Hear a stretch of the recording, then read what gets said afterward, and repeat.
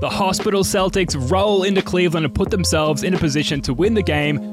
Grant Williams emphatically declares he's going to make the game-winning free throws. He did not. So the vibes are down here in B-Town, where we're going to talk all about it, going to vent a little bit here, but then we'll shift a bit, restore the vibes, and talk about the road back to that early season form for the Celtics. All of that next on First to the Floor. First to the floor here, and it was Marcus Smart, as he usually is. Brown drives, scoop layup off the glass. That's not the first time we've seen a superstar in premium white sacrifice the body. Garnett knocked away.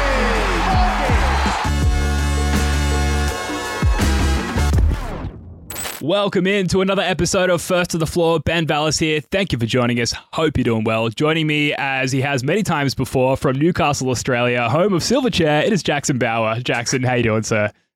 I've been better, Ben. I've been much better. Much like Daniel Johns has been better. Well done. For those of you who know Silverchair is. But yeah, I'm happy to get here and do a bit of venting, do a bit of group therapy, and hopefully we can be a bit more optimistic by the end of this show. What do you say? I think that's the plan. Yeah, we're going to turn everything around here on this very podcast. And of course, we've got the full Aussie crew tonight. Hot Take, Jake Eisenberg. Welcome back. Welcome back, Jake. How you doing, man? Doing good. We're another episode of Where's Jake? Another new podcast background. This time a little bit colder. So we got beanie on hand, tea, just staying ready. He's traversing the globe. We love it. We love to see it. Before we get into it, a reminder that we are moving to the CLNS network, or we have moved and are very happy to have done so, moved to the CLNS network. And as a result, we're changing podcast feeds. We're actually moving back to the OG First to the Floor podcast feed. So just search First to the Floor in your favorite podcast app. You will find us, or on YouTube. You will find us. The link to that feed will be in the show notes below. If you're lazy, scroll down, click on that, subscribe to that feed. If you weren't already subbed there, that is, like if you discovered us through Celtics blog, please head over to that new feed and subscribe. The numbers suggest there has been a slight downtick in listeners, obviously, as we move off the much more popular Celtics blog feed. So please, if you're listening there, please head over there and subscribe. All right, let's get into it, guys. Some pre-game notes. Happy birthday, Marcus Smart. We're going to leave with the positive Marcus Smart vibes before we pivot a little bit. 29 years old. The man, Marcus Smart. Happy birthday yesterday by the time you're listening.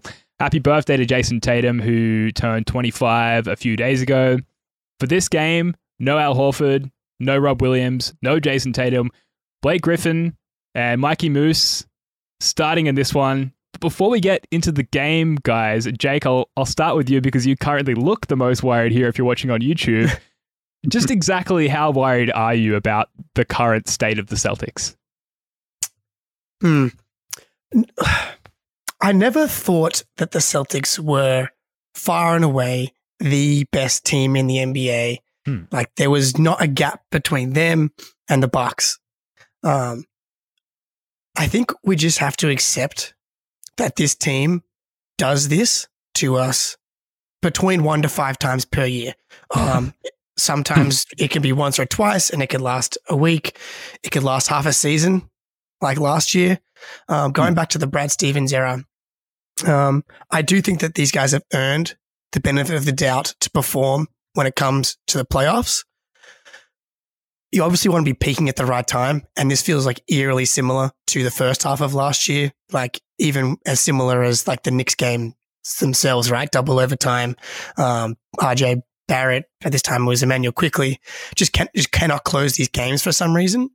But even in the midst of that, like the Utah game that they lost when Utah made like 33s, it always felt like a really good team was in there.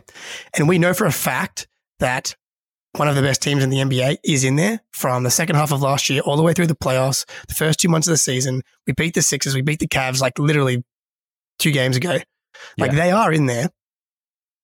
It's just whether or not you think these warts, they're going to pop up in the playoffs. Like I think at this point, we just have to accept there's going to be between 1 and 2 and maybe 3 games per series where they they lose it.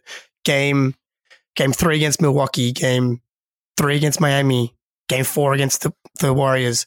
It's just, can they survive 1 or 2 bad games in the playoffs per series? I tend to think they can because the Bucks are good for 2 terrible games per series as well. Offense will fall apart. Sixers are good for at least 2 between sulky Embiid and concussion 2 Harden. quarters, you mean? Yeah, right? Like how many? And then the Cavs not worried about. We seem to play them really well. Outside of the Knicks, who seem to be just like the perfect team, all the other teams have real flaws as well. Yeah, avoid the Knicks at all costs. And you're right, they are in there somewhere. We've just got to dig through it and find them in the mud. Jackson, to what degree are you concerned or worried about the current state of the Celtics? Long story short, I right now am a 5 out of 10. Okay. Which doesn't sound much. We've definitely seen some very concerning habits from this team in the very recent past. I still have reservations about Joe Mazzulla, his rotations, his overall game plan. I think we're moving away from the defensive identity that we seem to build that historic offense off last season. That seems to be gone. So, look, it would be higher, but I don't want to get too positive just yet. I know we'll save that for the back end, but all I'm going to say is, man, I don't think you can really justify anything over like a 7 out of 10 if that's your scale. Mm-hmm. We're still 6 weeks from the playoffs, and everyone's healthy. Maybe bar Rob Williams hamstring and Dino Gallinari, who we haven't even seen yet. Everyone is still in pretty relatively good health. So playoffs are about 6 weeks away. 6 weeks away. For some perspective, 6 weeks ago we were on a 9-game win streak. We just beat the Warriors. So a lot can change in 6 weeks, and I'm backing on this team that we know is in there that Jake alluded to, that's come out of adversity more times than I can count. I am still holding on hope, and I still do believe that team is going to show up and is going to peak at the right time. I'm not seeing any great evidence of it right now, but as I said, it's still 6 weeks away. So I'm okay for now. Yeah. How about you, Ben? I'd say I'm a 6, and it's only to elevate it by one number from yourself, Jackson, not to try and best you in any way or anything like that. Not that being like more worried is besting anyone anyway, but just the timing of it, just that we're on this sort of downhill slope towards the playoffs. Last year, as much as the beginning of the season sucked, man, it was good to be peaking as we're heading into the playoffs. Like those were some good feels. And now panicking a little bit, like fingernails along the wall as I'm like being dragged down to the basement, Texas Chainsaw Massacre style. I don't know why that analogy just popped into my head. That's how I feel. That's scary. That is scary. It's not that bad. I'm going to have to cut that. Yeah. But just the timing of the slump here is concerning. But, like you said, both of you, we know so much about this team because doing this pod 5 years, they've been like a focal point of our lives for so long. We know all the little nooks and crannies. We know all the little traits. Like no NBA team is perfect. Like the Bucks are a great team. They give up a lot of corner threes. The Celtics are a great team. Currently, they're giving up, for example, a lot of dribble drive penetration to folks like Emmanuel Quickley. These things are happening. The Celtics are not playing at their best right now, but they have shown us, even in this recent stretch, periods and examples of their best basketball, like the end of the Knicks game, where they turned up, the volume defensively. They turned it up to 11, played 2 minutes of amazing defensive basketball and forced overtime before ultimately shitting the bed. And again, against the Cavs today, which we're about to get into, some serious bed shitting there by one Grant Williams at the free throw line as I give you guys a number of timestamps to write down. Sorry about that. I'm on it. I am worried. A lot of my worry has to do with the timing of the slump and not so much the magnitude of the slump, because we've seen it all before. Does that make any sense? Yes. Yeah, totally. I think we're coming from the same. Yeah, we're coming from the same path here. But I don't know. It's just like, even though we've seen the trends start to go down, and sometimes it feels like it's going down quite violently, I just still think there's plenty of time to turn it around. Even if like recent history suggests that we're on that downward trajectory, I still think we're able to turn it up. Yeah. Yeah, and obviously different situation. We don't have the same pedigree, but the Warriors last year totally caught lightning in a bottle. Like they truly did not peak until the conference finals against the Mavs. Like they got blown out by like 40 against the Grizzlies. They had the whoop that trick game with Draymond dancing. Then Ja goes down, and like if he doesn't go down, he was dropping like 40 a game against them. Mm-hmm. And then they get the Mavs, who like they're just custom like designed to beat, and just like boom, they're off. Lucky for us, like we got the peaking Warriors, but like all it takes all it takes is a week. Like all it takes is one series. Like if we get as bad as it would be to maybe get the Heat, like maybe we need like a tough first round opponent to just to really if we get the Nets, for example, of course, what are we going to do? Take them lightly. What did we not do last year? We had Kevin Durant and Kyrie Irving, and Jason Tatum played maybe the best wing defense since peak Kawhi Leonard. Like maybe that's what it takes. Is a series like that. The doldrums of the NBA season, etc. Like coming out of the All-Star break, I mean, like our Slack channel we were buzzing. We were like, this is what we needed. We needed the break. JT hit 10 threes. We were all so excited, and it has not been. Why were we excited? That was a terrible feeling. Terrible idea. What is wrong with us? But it's okay. Plenty of time to turn it around. And seriously, all it takes is a week, and we know that it's in there. So just hold on. Don't let them take you down to the basement, Ben. Yeah, you're so right. Day to day, it is hard. Listeners out there, you know what I'm talking about. You guys know what I'm talking about. But you are absolutely right.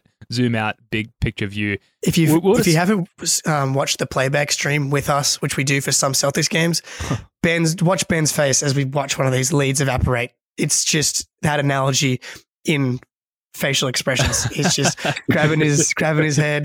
Not that I'm not also upset, but it's glorious. It's probably body horror. Yeah, we got to fire the playback back up for the Bucks game on the 30th of March. Like, I don't know what my work or life schedule looks like for them. That's how organized I am. I have no idea what's coming up for me, less than a month away, but got to take some time off. Got to get on playback for that because that's going to be a hugely important game, especially if we do Friday. turn it around in the short game.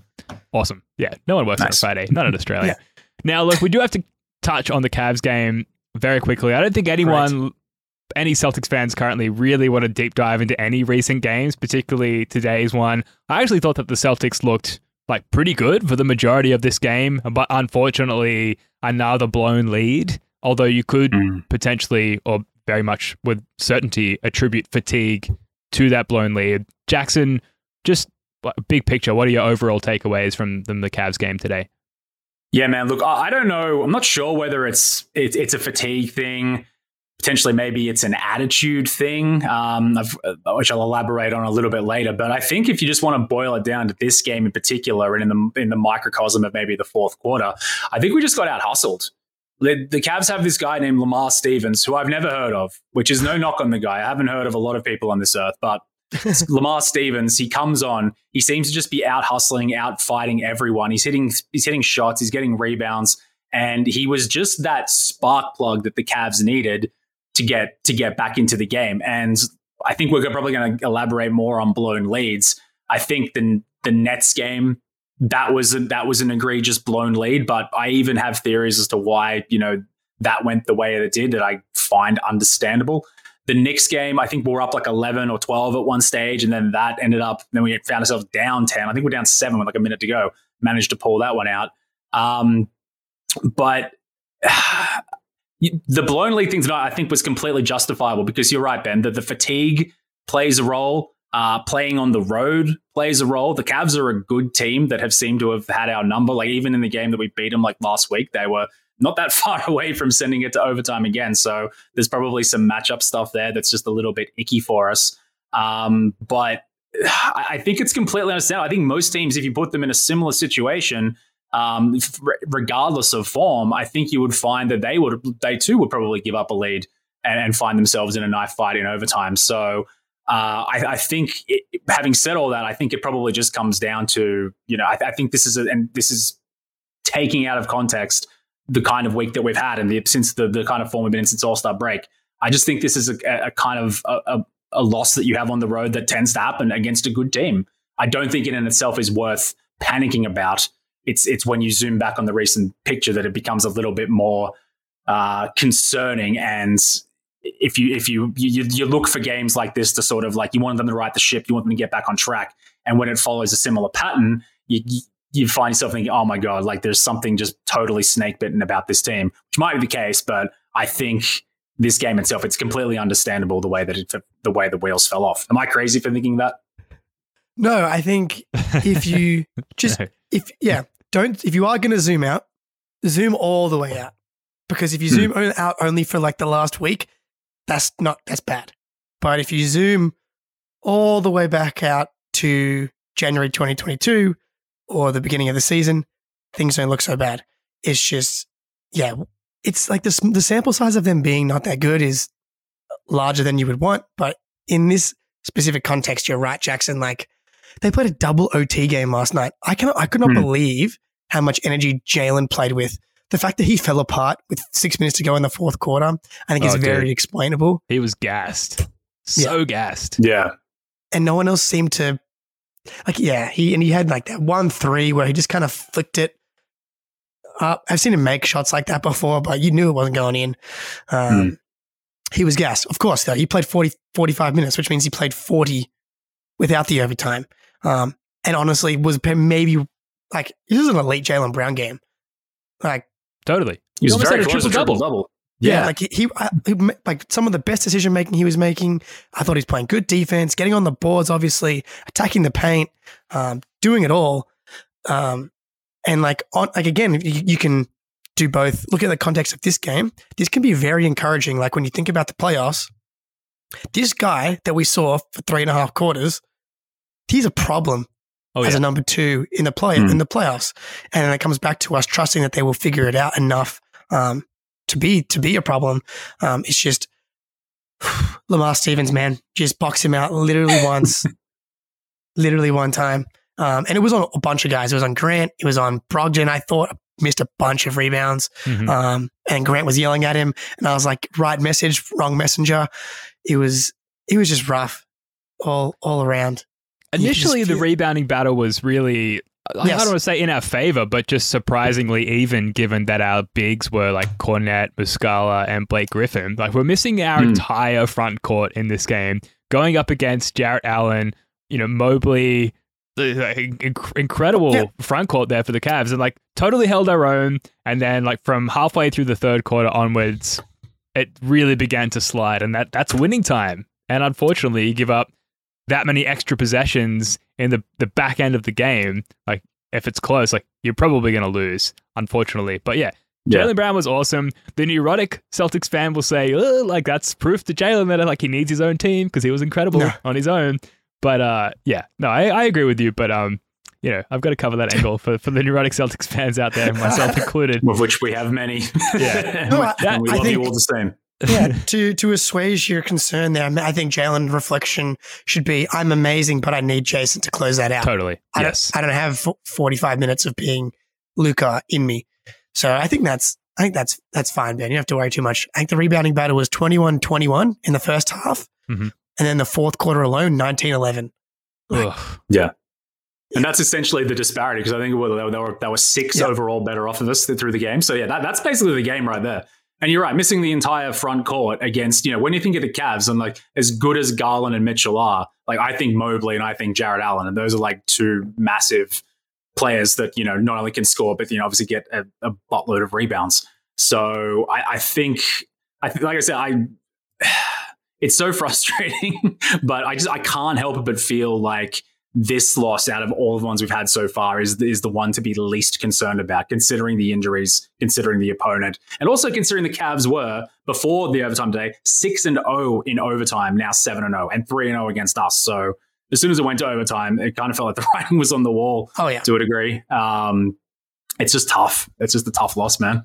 Yeah, absolutely. And I want to get to the Grant free throws. I was going to say, how have we not gotten to Grant yet? But just quickly, the Celtics, they shot over 50% from 3 in the first half. They ended the game shooting 33% from 3. So I don't have the percentage stat for the second half. Suffice to say, it was significantly less than 50%. I think we were 12 or 14 made threes in the first half, and I think we finished with 16. Yeah. So 3 for 19.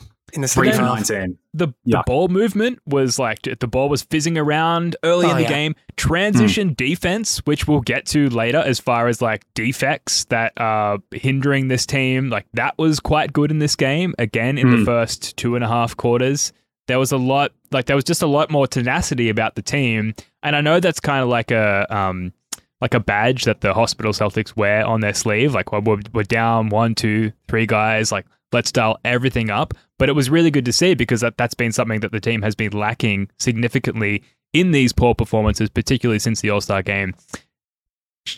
Should we just get to the Grant free throws? I think we've covered everything. Like, there's a lot to get to. Like Marcus Smart had some very poor decision making moments. He's on the list. Yeah, he's on the list. I'll save us a timestamp there and just call it the list. Grant Williams. I'm going to make both of them. He did not. Who wants to take this one? Who has the best rant like cocked and ready to go? I actually, you go. After you, Jake. After you. You sure? All right, actually, you had to. I don't mind the saying. I like. I'm going to make both. What was he supposed to say? Yeah. I was like making it on your feet and like pretend it's not happening. No, you got to ignore him. Yeah. Like, I think you have to. Like, that's an athlete move. You have to chirp back. Otherwise, you're going to. Obviously, he was nervous regardless. But yeah, as soon as he front clanged that first one, you just kind of saw Grant's career flash before everybody's eyes. He was just like, oh no, this is all we have to do. You missed a 50, 40, 90 from last season. And then, so this game plus the Bucks game where it was the Hospital Celtics, where he had the wide-ish open three, which he pump faked on Giannis to win, like have a shot to win it, and then dribbles it off his foot. Now this one, the New York game was just a disaster, like abject disaster. Not fully on him. He played 44 minutes. That's on Joe as well, who we'll get to, also on the list. But Grant, like, had a fantastic first half. He was like, okay. Launching like deep above the break threes, like just firing, offensive rebounding. He stayed in front of Garland. And then it just second half fell apart. The lack of consistency for Grant right now. He's obviously become basically the whipping boy for Celtics fans on Twitter. Kind of fairly in a way. Like he's the one asking for 18, 20 million. Yeah. And like right now he's going to be lucky to get like 10. It's been a rough go for Grant, and the problem is we need Grant, like specifically for the Bucks matchup. Like he's at one of like you want to take the load off Al and Jason and everyone else from guarding Giannis over and over and over again. You want to try and get his confidence back. It could be a moment. It could be a positive. It could be a bad moment. It eviscerates his confidence. Like rising from the ashes. To miss 2 free throws in that situation, like how, like that's not a confidence builder. Like we're trying to build the guy's confidence, and this, has just shattered it. I don't know, Jackson, have you got anything you want to add there? It was brutal. Okay, brutal for Grant Williams. Grant Williams is an 83% free throw shooter this season, which is good enough for 4th on the team if you've had over 1 attempt per game. So Luke Cornett has to fall off that list. I think he's the 5th. I think he's 5th in this team for free throw attempts, which at less than 2 is what it is. I don't know what it's like with other teams, but those are the numbers. We talk about like where it went wrong, how takeaways from the game. Like obviously there is so much that goes into a game other than a pair of free throws or like one shot, but unfortunately we lost this game because Grant didn't make his free throws. It's as simple as that. He's got to make one of those. Cavs don't have a timeout unless they pull a Joel Embiid and they get it off quicker. That's a win. And we're not sitting here sort of like asking ourselves how close we are to like just jumping off the edge of our hopes of the season. Instead, we're sitting here going like, man, we needed that. That was a gutsy win. And just basketball is just it's such a game of fine margins, man. And like Grant has gone from what was going to be like, yes, Grant is back game, like you said. 80% shooting from 3, decent, all-round performance in the Hospital Celtics lineup, to this moment that, even though it didn't lose us the game, it sent us to overtime. Like we all know like that was it. That was the killer. So yeah, I feel for the guy. Before I came on, my girlfriend said, please don't go hard on Grant Williams. He tries his best because she's a little bit versed with what's going on Celtics Twitter and whatever.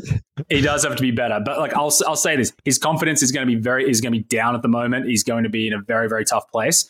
I think this team has his back. I don't think anyone is just like throwing his stuff all over the locker room and just being like, man, like I won't swear because I know we can't, but you know what I mean? Like, I think the team is going to have his back. And I know it's like, wishful thinking at this stage, but all you've got to get, it just takes one game. If we get another game 7 Grant performance, it doesn't even have to be game 7. It can be like, game 1 of round 1, or it could be against the Bucks on the 30th, or, one game like that. And all of a sudden, that confidence can come back. Will it come back after something like this? I don't know. But I feel I can't be too upset with him. Even though I was about 3 hours ago, I was livid. I've calmed down a little bit now, and I feel a little bit sorry for him, because I feel like someone at least has to be sorry for him rather than wanting him kicked off the team. Yeah. So, yeah. Well, we've had these conversations like who will replace Al Horford, and Grant Williams' name has been the name in that conversation. And now it's like, ugh, like. That was always crazy. Like, you can't replace Big Al. Like, playoff Al. It would just be a different iteration. They just have to those resources have to, turn into a different kind of part of the team. And then we've got like you say, they have to rally around him. And I'm sure they will. Like, they've been around. They've lost enough dumb games between. Jason's not there today, but he can relate. Marcus, I mean, we can go through a lot of Marcus brain explosions over the years. Today he had one. From today, which we're going to get to. At the end of the Knicks game, which is where this worries me as far as like the chemistry thing. I think it'll be fine, because I think the leadership will get together. Leadership meaning Jalen, Jason, Marcus, Al, even Malcolm to an extent, just because he's such a cerebral president. Brugger. The end of the Knicks game where it's like the Joe Mazzulla timeout thing, and Tatum's like waving to Grant, calling the horns set, and Grant just got no idea what's going on. Yeah. And then Tatum's yelling at him on the way back to the bench. And it's like, yeah. And I saw a funny tweet on Twitter today. It's like, you see the tweet from Tatum saying, "Big shot, Derek." And then you just know he was watching the game, and he's going to be sitting there in his bedroom being like, No tweet of the Grant situation. I mean, we still love you, Grant. Send tweet. Just a private message to Grant after that one, I think. Nothing public. Jesus. Any final takeaways that you've just been holding on to re the Cavs game that you need to fire off before we move on? Because we need to get onto the airing of grievances here, fellas. Yeah. Just on the last word on Grant Williams. I understand that there is a vast gulf in ability, talent, overall basketballness from Jaylen Brown to Grant Williams. But Jaylen Brown missed 2 clutch free throws in overtime against the Knicks about a month ago, and that cost us the game. He had an and one opportunity to tie the game against the Lakers the very next game, nailed it. Okay. It's not like Grant can't redeem himself. Yeah. Might not be from the free throw line, might not be by shooting threes, might just be a good, gritty defensive performance, whether it gets the Blazers in our next game or against the Bucks on the 3rd of March, whatever. I believe Grant can come back from this. He's really going to have to work hard, and he's going to have to, give it his all. But I'm not abandoning Grant Williams yet. I'm going to keep my Grant Williams stock. And if we are sitting here in about 8 weeks' time after a first round exit because Grant Williams was unplayable, I'll change my opinion then. For now, I'm still riding with him.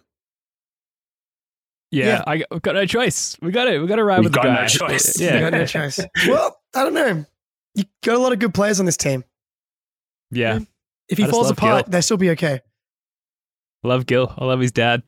I love it too. Friend of the podcast. Friend of the podcast.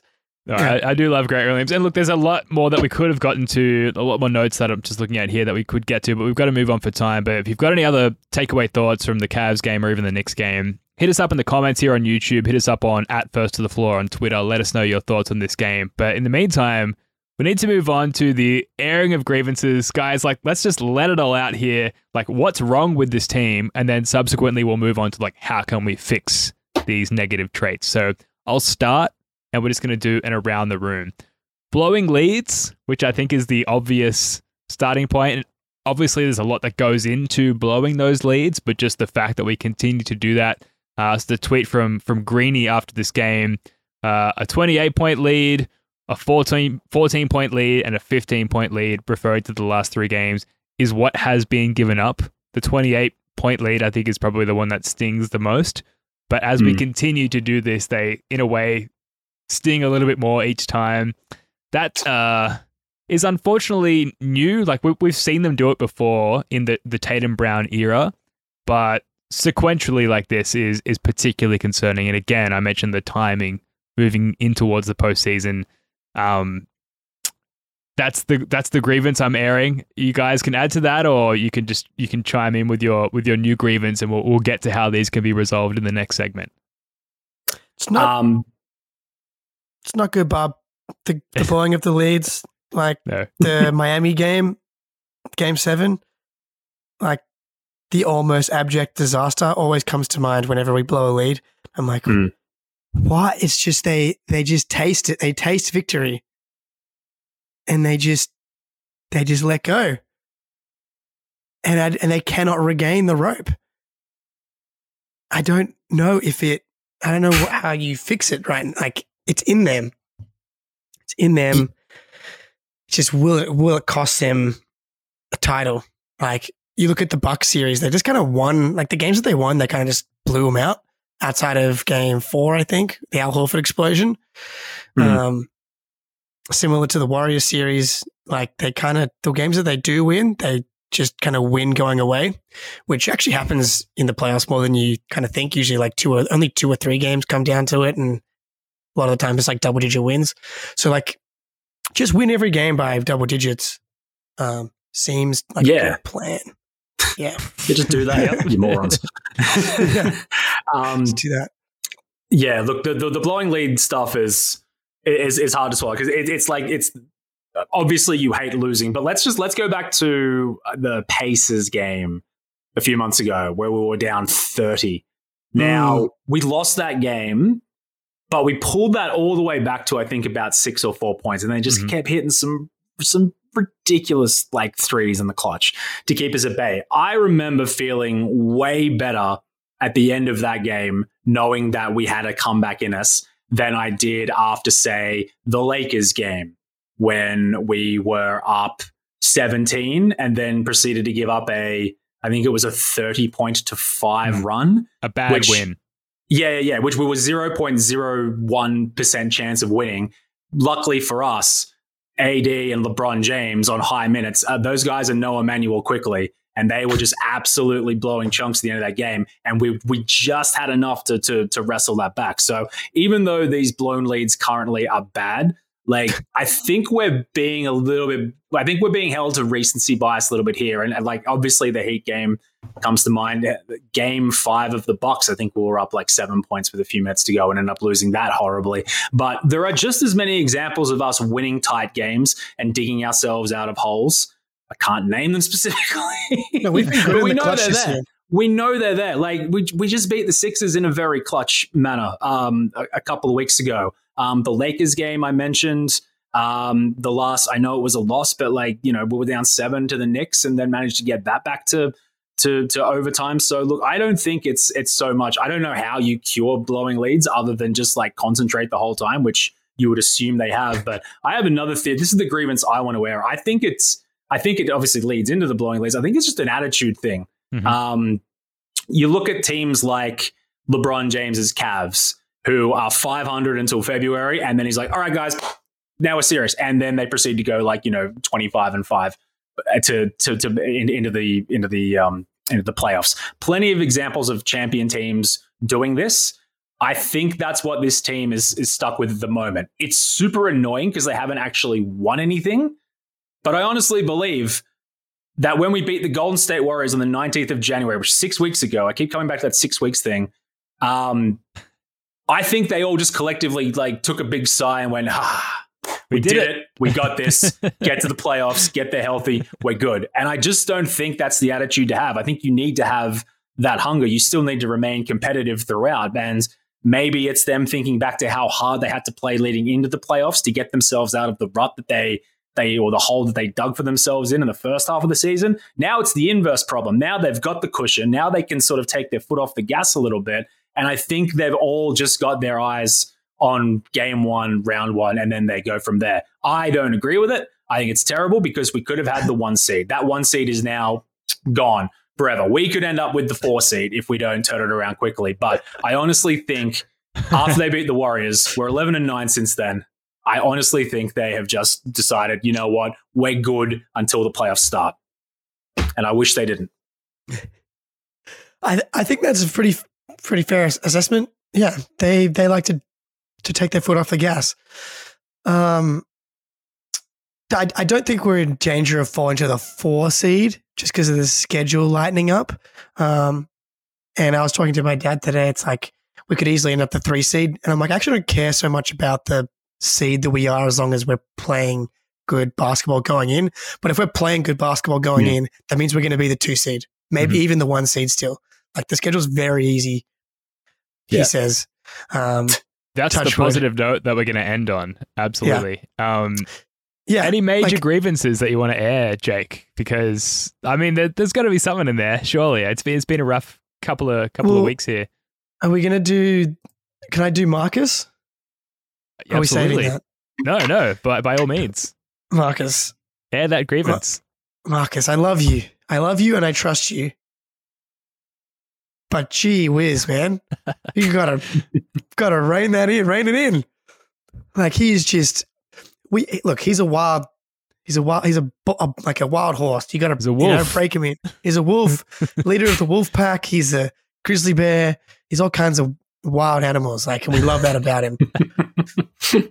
But right now he's playing like unbridled, not controlled. Like Wolverine kind of before he joins X-Men. Like we got to just get some leadership and direction into his life again, because I think you just broke the record for the most animal references on this podcast in a 30-second spell. Absolutely. And I'm all for it. I thought you were going to say like a stallion, an untamed stallion. Marcus Smart is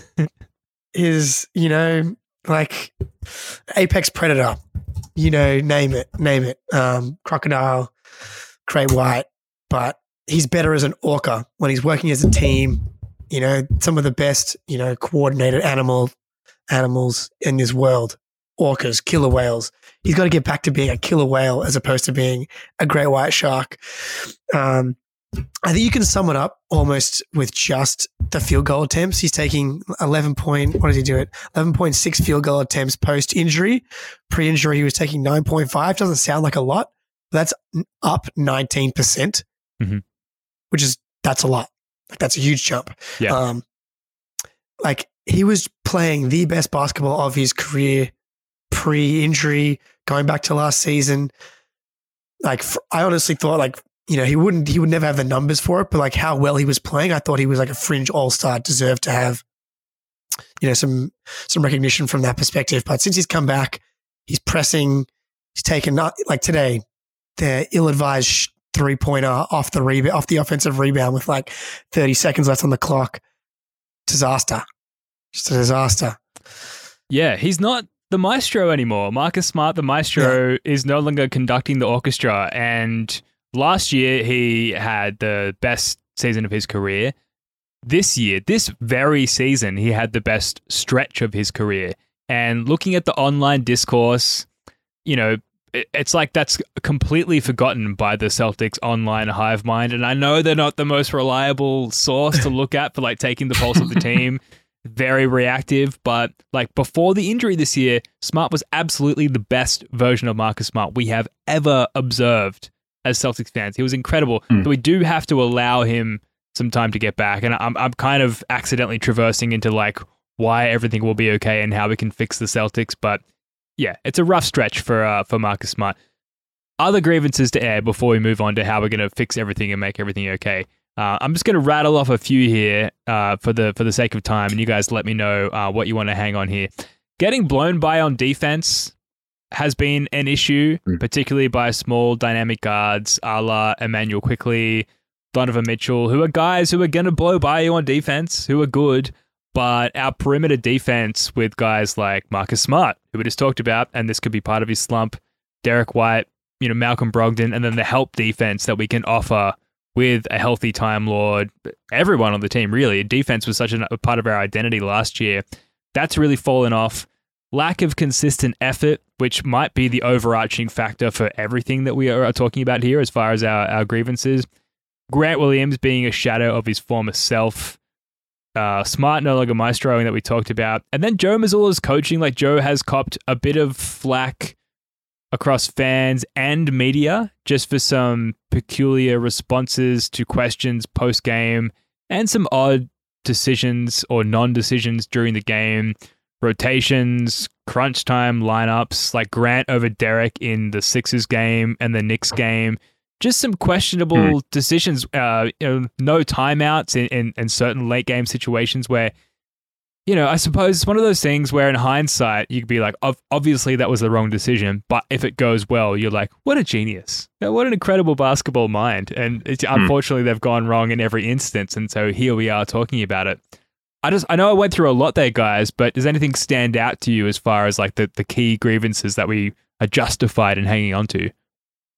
I think when you can't pinpoint one thing in particular that is like the main source of the issue, I think the coach really has to be, like rightly or wrongly, is kind of the one that takes the fall for it. And he's the one that is like, that has to answer to it. I think he's gotten better as the season has gone on. I think he's taking more today. I think he took some very the kind of timeouts that like most fans would want him to take, whether that's a good thing or a bad thing. At least the consensus seems to be that was the right thing to do. People criticize his out of timeout plays, which there are numerous examples of it. But hey, the one that got Al Horford an open three, or mostly open three, which was about that far away from dropping against the Knicks, that was the right call to make. I just happen to like him as a person. I love that sort of like, can't get a absolute like stun mullet poker face, can't get a read on him. Odd short answers. He kind of is like, he reminds me of like some sort of like basketball Rain Man. He's got like all of like the smarts, but just none of the social skills. But the funny thing of that is it seems that he is not so much a tactician and X and O's guy. His main strength seems to be his relatability and his ability to get the team on side. But come the playoffs, you're going to need a little bit more of that X's and O's and outs, and you're going to need to know when to like put your influence on the team. We said in our Slack, well, I said in our Slack chat earlier today, and I want to talk about it because I think it's a great idea. I think you should honestly just spin a wheel before the game twice. Everyone's name is on the wheel, and whoever's name comes up, you sit out, and the other name, you sit up, and he just goes, sort it out, and goes away. Because you can't deny, we played pretty well when we've got like a couple of stars out. Granted, it didn't, and that's not a pun, by the way. Granted, it didn't work out for us this evening, but I think, I just think he's got some methods that, not everyone understands and they don't always come off. But I think there is a great coaching mind in there. And I don't think Brad Stevens hires him without having enough intel on him to know that he's probably the right guy. Having said that, though, I've seen enough errors from him, and I've seen enough, peculiarities from him throughout the last few weeks that make me think if we come up against a better coach, a more savvy coach, i.e. an Eric Spoelstra or what have you in the playoffs, I think we could end up getting out-coached. Thibodeau. So my grievance is, yeah, exactly. So I don't know, man. I want it to work out for Joe Mazzulla, but he's my worry in the team was 5 out of 10. My worry in Mazzulla is probably more like a 7. Jake, thoughts on that, and then any other final grievances before we move on? Look, taking the interim tag away before seeing what happens on the playoff run, you could still fire him, I guess. You just have to pay him if it doesn't work out, and it's like glaringly obvious. The good news is I don't care who's coaching the Heat.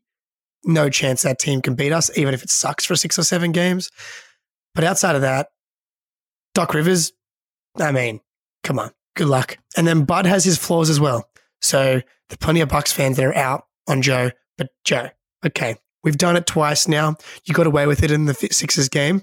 You played Derek over Grant. Yes. You played Grant over Derek in the Knicks game. I think I may have just mixed up my words, but you played Grant over Derek in 2 games, Sixers and Knicks. You survived the Sixers one. The Knicks was a disaster. There was a clip going around today of Emmanuel Quickley's big day because he had a career game. Firstly, what a game. Like, never seen someone play 55 minutes so effortlessly. But every single highlight on this video, the person who put it together must have done it purposely. Every single one, Grant was the primary defender pretty much. How do you not just go to Derek? How does Grant end up with 44 minutes and Derek only gets 32. And I guess the counter I've seen online is they had Grant in there for the Randall matchup.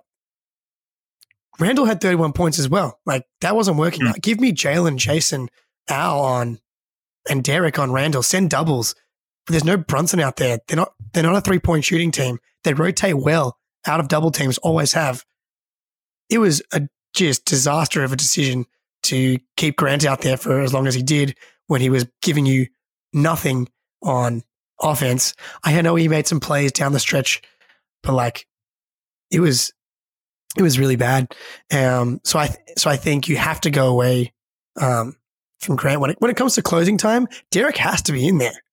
Like, we had Derek White's dad on this podcast, and a big part of it was like, according to the advanced metrics, Derek White is an all-NBA player. Absolutely. And it's like pretty obvious when you watch the games. Like, when he's out there, almost always good things happen. Like, when you go on.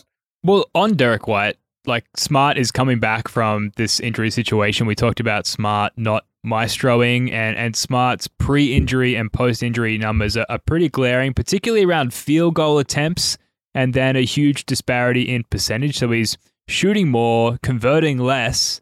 Does Derek White need to play more than Marcus Smart while Marcus Smart recovers, Jackson? Like, do you think that's a viable option going forward? I never thought I would be in favor of dropping Marcus Smart for, quote unquote, an understudy or whatever. But I think while Marcus sorts out whatever it is that needs to sort out, and I had some technical issues while you guys were talking about Smart, so I apologize if I'm repeating any of these points here. But no, I'd be in favor of it. I would be in favor of it. I don't know too much about the stats. I know Derek White has a better shooting percentage. I think Smart's got more assists. I think the assist to turnover ratio is significantly better for Derek over Marcus. So, and just on the eye test alone, the kind of season that he's had, let alone the last month that Derek White has had, I think it more than justifies him starting over Marcus Smart, that is. So, yeah, I mean, I'd again, 6 weeks until playoffs. Like you said, the schedule is easing up a little bit. So if there's time to experiment, if there's time to give Marcus some time off with, the goal being he's 100% and he's a bit more mentally focused for the playoffs, then I'm 100% in favor of it. And Derek White, is killing it, continues to kill it as a starter and as the primary ball handler and taking that spot off Marcus, then it should probably continue, right? Like you play your best players for these kind of games. And if, I think Derek is like more than making a case that he earns that spot. When you think about the issues of the Celtics, effort, pace, consistency on defense, Derek White ticks every single one of those boxes. Mm-hmm. I want him out there as much as possible, especially when they're struggling. Amidst this slump, he is the perfect guy. He just wins, take a charge.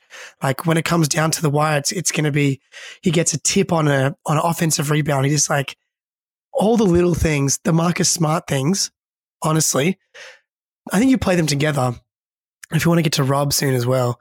But I think Marcus, Derek, the Jays, and a big, that's the lineup. Yeah, well, that's a good segue. Rob's inability to stay on the court as much as we love him, Jake, is probably our final grievance here. Do you have any thoughts on that? Because that's, it's obviously been adding to the issues the past couple of days. Now, our number one fan, Z Gamer, has been making fun of me all season because I've been like a mama duck, the mama bear, more animals about Rob Williams' minutes. Anytime he starts to get over a certain amount, I start to get worried. And if it's an ankle sprain or whatever, that's more luck. And then the hamstring, though, that's overuse. That's, playing a lot of basketball. And what happened in the games leading up to this? Against Cleveland, 30 minutes. New York Knicks, 29. Philadelphia, 31. And then on the fourth game, he hurts his hamstring. And you can kind of go back through the basketball reference stuff. It's like, in the loss to Phoenix, he played 30. In the win against Detroit, he played 28, and then he misses a game. It's just he plays 26, 32 against Memphis, and then that weird game against Milwaukee, only plays 12 and misses a game. it's like pretty. I was actually surprised when I went through it. It was like you can see the minutes tick up, and then he misses a game. And I know he's not playing back to backs, and they're being cautious, but it was kind of striking to me. I'm sure they're obviously all over it as far as the medical team's concerned, but like, give me 20 to 22, 24 max minutes of Rob, and give me like proper Rob. Because like he even kind of said this week, listening to the Garden Report on CLNS, Sherrod Blakely kind of reported that Great network, great show. That's only the best talent. Yeah, like constantly bringing in good talent. Sherrod reported that Rob kind of was saying that he's not going balls to the walls in order to preserve himself, which kind of you can kind of see it. Like he's been really good, and the defense has been good when he's been out there, but it's not the same.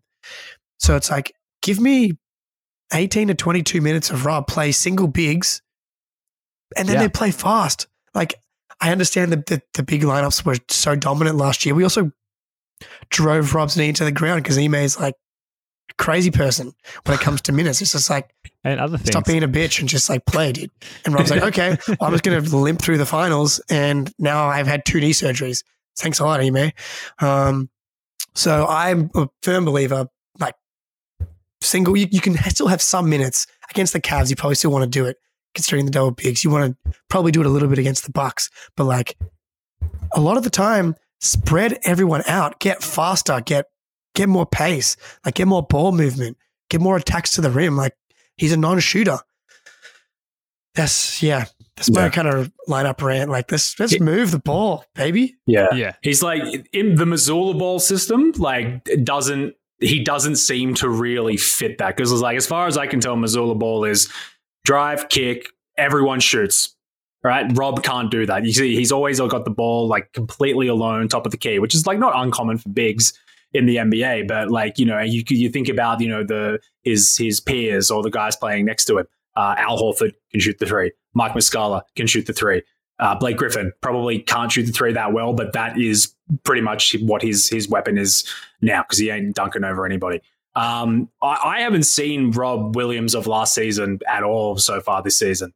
It's understandable coming off the surgery. And even when you said, Jake, like he said to himself, he's not going balls to the wall. He's holding himself back for it. It's understandable. But I couldn't tell you a real highlight alley-oop, highlight block at all. I'm sure they're there, but like I got a Rolodex of moments last year where he was like, you couldn't take your eyes off Rob, because he just was everything defensively. He was handling it. Offensive, the lob threat, it was always there. I haven't seen that so far this season. I hope he's saving it, and I hope it peaks, which we've said a few times, like right before the playoffs and into the playoffs. But I don't think he's fully recovered or is fully healthy. In the Cavs game we played at home, I guess 1 or 2 games before he got injured, he was like crucial in that game as far as securing rebounds on both ends. And there were a few long lobs thrown to him. I think one of them he botched on the throwdown, but like the elevation was there. That to me was one of the better Rob games this season. And at the time, you're like, awesome. Time Lord, he's ramping up. Here we go. Post All-Star break. Like he's starting to look like himself. And then unfortunately the injury, but like it was starting to show a little bit. And I wonder if any other player, mild hamstring strain, they're back a few games later. But with Rob Williams, Jake, like you said, they're all over it from a medical standpoint. 7 to 10 days, like maximum window for return based on a minor injury, because like we just want to prolong Robert Williams heading into the playoffs. So he was starting to look a little bit like himself. And even when he wasn't, just what he offered the team from a rebounding perspective and a rim defense perspective, even just reputationally, deterrent. I'm not going to drive at the rim because Robert Williams is there. That was a factor as well. So just having him out there, regardless of, him being at 100%, I think is really important. So rest up, Rob. We need you. Yeah, 70% version of Rob's still a really good player. But when you talk about wanting to win a title, I think even asking for 100% Rob is probably unfair. Like just all we need is 90%. That's all we need. That's the kind of player he is. He's such a freak. Like, he's so good at this game. And it must suck for him as well, and the coaching staff and everybody, just because everybody knows like what they've got, to not be able to like capture it and hold on to it for long enough must be really frustrating mostly for Rob, I'm guessing. Yeah, because as sad as it is, he's probably not going to have a very long career. So you need to make like these years when his knee still is together for the most part count. Because, call me pessimist, I don't see him playing like that when he's 29, 30. You know what I mean? Yeah. That's why I got to keep the minutes down. Yeah. And starts jacking threes potentially.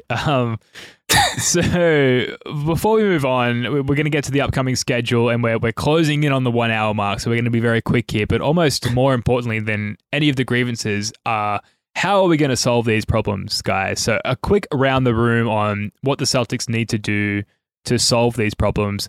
I'll start first because I really only have one major point, and smooth brain take, but just apply a consistent level of effort. We've talked about it already on this podcast, on prior podcasts. We've seen like what the Celtics need to do to be good. We know what the good Celtics look like, and we've seen pockets of it even as recently as this Cavs game and the Knicks game as well. If we know what that looks like, they absolutely know what that looks like. Hopefully, they understand the difference between where they're at now and what it looks like to apply that at a consistent level, even in a sort of 80 to 90% success rate. That really is what's needed here, to just apply that more consistently going forward. The recipe is known. It's documented. It's sitting in the kitchen on the little open book stand thing. It's understood. We just need to go out there and cook that on a regular basis. Jake, you're head in hands right now. Is that too simple of an approach, or how else do you think these issues can be resolved for the Celtics? Like, and I'm just thinking about the conversations they're having. Like, I'm sure they're having these conversations, right? Like, I'm sure they had this conversation before the Knicks game and before the Cavs game, and we're going to have it today and going to have it before the Portland game. It's just, how do they just go out and do it? Yeah. Like, what I was thinking is like, commit to your deeper rotation for most of these games. We want to be rested and healthy. That is by far the most important thing. It's like we've been loading everybody up on these minutes out of the All-Star break and losing in overtime. Like, once the overtime starts, like you can't, like, put in Derek or whatever it is. Like, tell Tatum and Jalen, like, unless we go to overtime, it's 36 minutes. Like, it should be lower than that. It's 36 minutes. Al, it's 28. Rob, it's 22. Muscala, you're like, everyone needs to be playing. They have a deep freaking team. Like, it's enough to like have enough people play where they don't go overboard on the minutes. And it's about playing the right way versus the wins and losses. Like, if they lose and you're like, if this was the playoffs, Tatum would have played an extra 3 or 4 minutes and with Jalen, and they'd probably win the game. But when they were out there, they played the right way. That's fine. But it's like loading them up with 45 minutes while they're pooping all over themselves. It's not good for anyone. And then, okay, because I know Brad's talked about you want to load, you do want to have some of these games where they're playing high 40s to prepare for the playoffs. So it's like, okay, 3 games in a row, we're doing controlled minutes. This game's coming up. We're going to, if it's close, we're going to ramp you closer to 40. Like, that should be the plan. But that's why I have my hand in my head. My head's in my hand. I'm sure they've had these conversations. I'm sure they've thought about it. This is the flu medications jump on my brain. But like, I'm sure they've had. That's why I'm like, I'm sure they've had these conversations. But like, just do it. Just please, Lord. So that's Jackson. Yeah. Jackson, how would you fix the situation? I'll be quick. Focus on the details. Focus on execution. Take advantage of this pretty relatively soft schedule that we've got to finish the season. I think if you can get some momentum, you can peak at the right time. Even if you were to lose, what we got left, 15 games, even if we lose like our next 6 and that becomes a 9 in a row slide, we win the next 9 going into the playoffs. None of this crap for the last 2-3 games, month, however you want to frame it, none of it matters. All right. Focus on the details, focus on execution, take care of business with this easy schedule, peak at the right time, confidence will be back. They know how to execute in the playoffs. I still believe in them. I'm sure they all still believe in themselves. I think that's how you do it. Mate, you were going to get a spot on the coaching staff with that delivery and those I love words it. you used. That's fantastic. I have a Quizlet account too. I've got all of the credentials. Now, you mentioned the upcoming schedule, and that's how we're going to wrap this one up. So, and this is where, so it's a positive note to end on here, and things start to ease in terms of schedule difficulty. So next coming up, the Blazers at home. Dame's been cooking, but the Blazers haven't been a great team all season. Then massive road trip, and I am obviously speculating here, but I would hope that a road trip, post All-Star break where the guys didn't have a lot of time together, they'll be on the road together, they'll be traveling, they'll have no choice but to be together for a long time. Does that help them re-galvanize as a group? We've got the Hawks on the road, the Rockets, the Timberwolves, the Blazers, the Jazz, the Kings, all on the road. And I know that the Kings are like world beaters offensively right now, but it's a nice story, but I don't necessarily look at them as a threat as far as like knocking the Celtics off in any way. So I think it's a road trip where we're playing a lot of struggling opponents where the team can travel together, galvanize, and sort of focus more on themselves rather than like some sort of gargantuan opponent more than themselves, if that makes sense. I really think that this road trip is really well timed, and that the caliber of opponents are such that it puts us in a good position to rediscover ourselves. Am I crazy, Jake? Or Yeah. No. What do you think? Look, and again, I think it's hard to get out of, we're all following the Celtics so closely, and like we're living and dying by Grant Williams free throws. But like, the Pacers take everybody to the brink. They did it to Philly today. The Sixers just beat the Bucks. Like, one of the best teams in the NBA. The Knicks are the hottest team in the NBA, 9 in a row. The Cavs, one of the best teams in the league. Like, the Nets loss is just disgusting. But even they've been like, we kind of revived their season. And Mikal Bridges is now like Kevin Durant. Yeah. But give us a bad team. Give us the Hawks. Give us the Rockets. The schedule's been hard. The schedule's been hard out of the gate. Like, and it's been, back to back here as well. So like, you kind of would, if you told us, that you were 3 and 4 out of the gate here, it wouldn't be crazy to think, because like some of the matchups are difficult.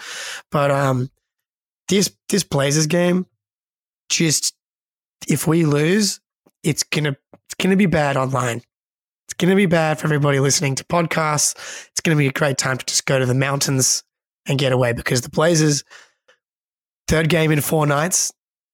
The Celtics have also had a rough, heavy minutes schedule here, but we're going to be at home. Blazers have been on the road, like they're on a road trip of their own, but a tough one against the Magic, tough one against someone else that I'm forgetting. And now the Celtics. Mm-hmm. If we lose to the Blazers, it's going to be bad time. But again, can we remember, like, it's just one game. Even if it hurts just an extra 10% every time they lose a game, and they should win. Yeah. Any parting thoughts, Jackson? That would be the 4th loss in a row if we do lose to the Blazers. Yeah. Like I said, I will do my best not to freak out if we lose to the Blazers. These teams there's no like real bottom feeders in here until you get to like the Rockets, the Spurs, etc. We really thought this season was going to just be a tankathon for Wembanyama. There's only really like 4 bad teams, and there's a lot of guys in the middle. This is like the middle schedule that we've got coming up here. So, it's always tough to win games in the NBA. I have no doubt we'll drop at least a couple of the next 10. But really, after the run that we've had, after we're trending down, I think this team is aware enough and mature enough, I hope, to look at themselves in the mirror and say, we got to stop messing about. We got to get it together now. And I think if you're ever going to get like a run of, softballs in the NBA, I think the next 1, 2, 3, 4 Wolves can be a bit difficult. T-Wolves are good, but like we play them well. But like we get the Blazers twice, and the Blazers, I just like had a look. They squeaked one out against the Pistons, squeaked one out against the Magic, and then pumped by the Hawks, pumped by the Pelicans, pumped by the Warriors. Frauds. And then like beat the Rockets, pumped by the Kings, lost to the Wizards. Like, they're 3 games below 500 for a reason. Mm-hmm. So, like, we get them twice. Yeah. Outside of the T-Wolves and the Kings and the Bucks game, like, of those however many games, those are the only 3 with, like, good opponents. The rest of them are, like, below 500, like a play-in team. The Pacers game is going to be, like, it's going to be the first time anyone scores 200 points in a game. But, like just because they play crazy fast. That'll be a fun game. But, yeah, it's perfectly timed for us. And if we just take off, go on a little run, and then beat the Bucks, clinch the season series, even if it's not, to get the 1 seed, who's going to be feeling great? Celtics fans and the Celtics, because that would have mean we have beaten the Bucks 3 times, we own the Sixers, and that's all that matters. Let's freaking go. Let's go. I'm ready. Great positive ending to the podcast, guys. If anyone's still listening, I apologize. That as a podcast team, we're incapable of having a conversation about the Celtics that lasts for less than an hour, let alone 45 minutes. All right, that's going to do it for this one. Thank you so much for joining us. A reminder to please subscribe to the First of the Floor podcast feed. We'll be moving completely off the Celtics blog feed a week from now. Meanwhile, we'll be back with another show at the end of the week. Jackson, Jake, love your work, guys. Until next time, go Celtics.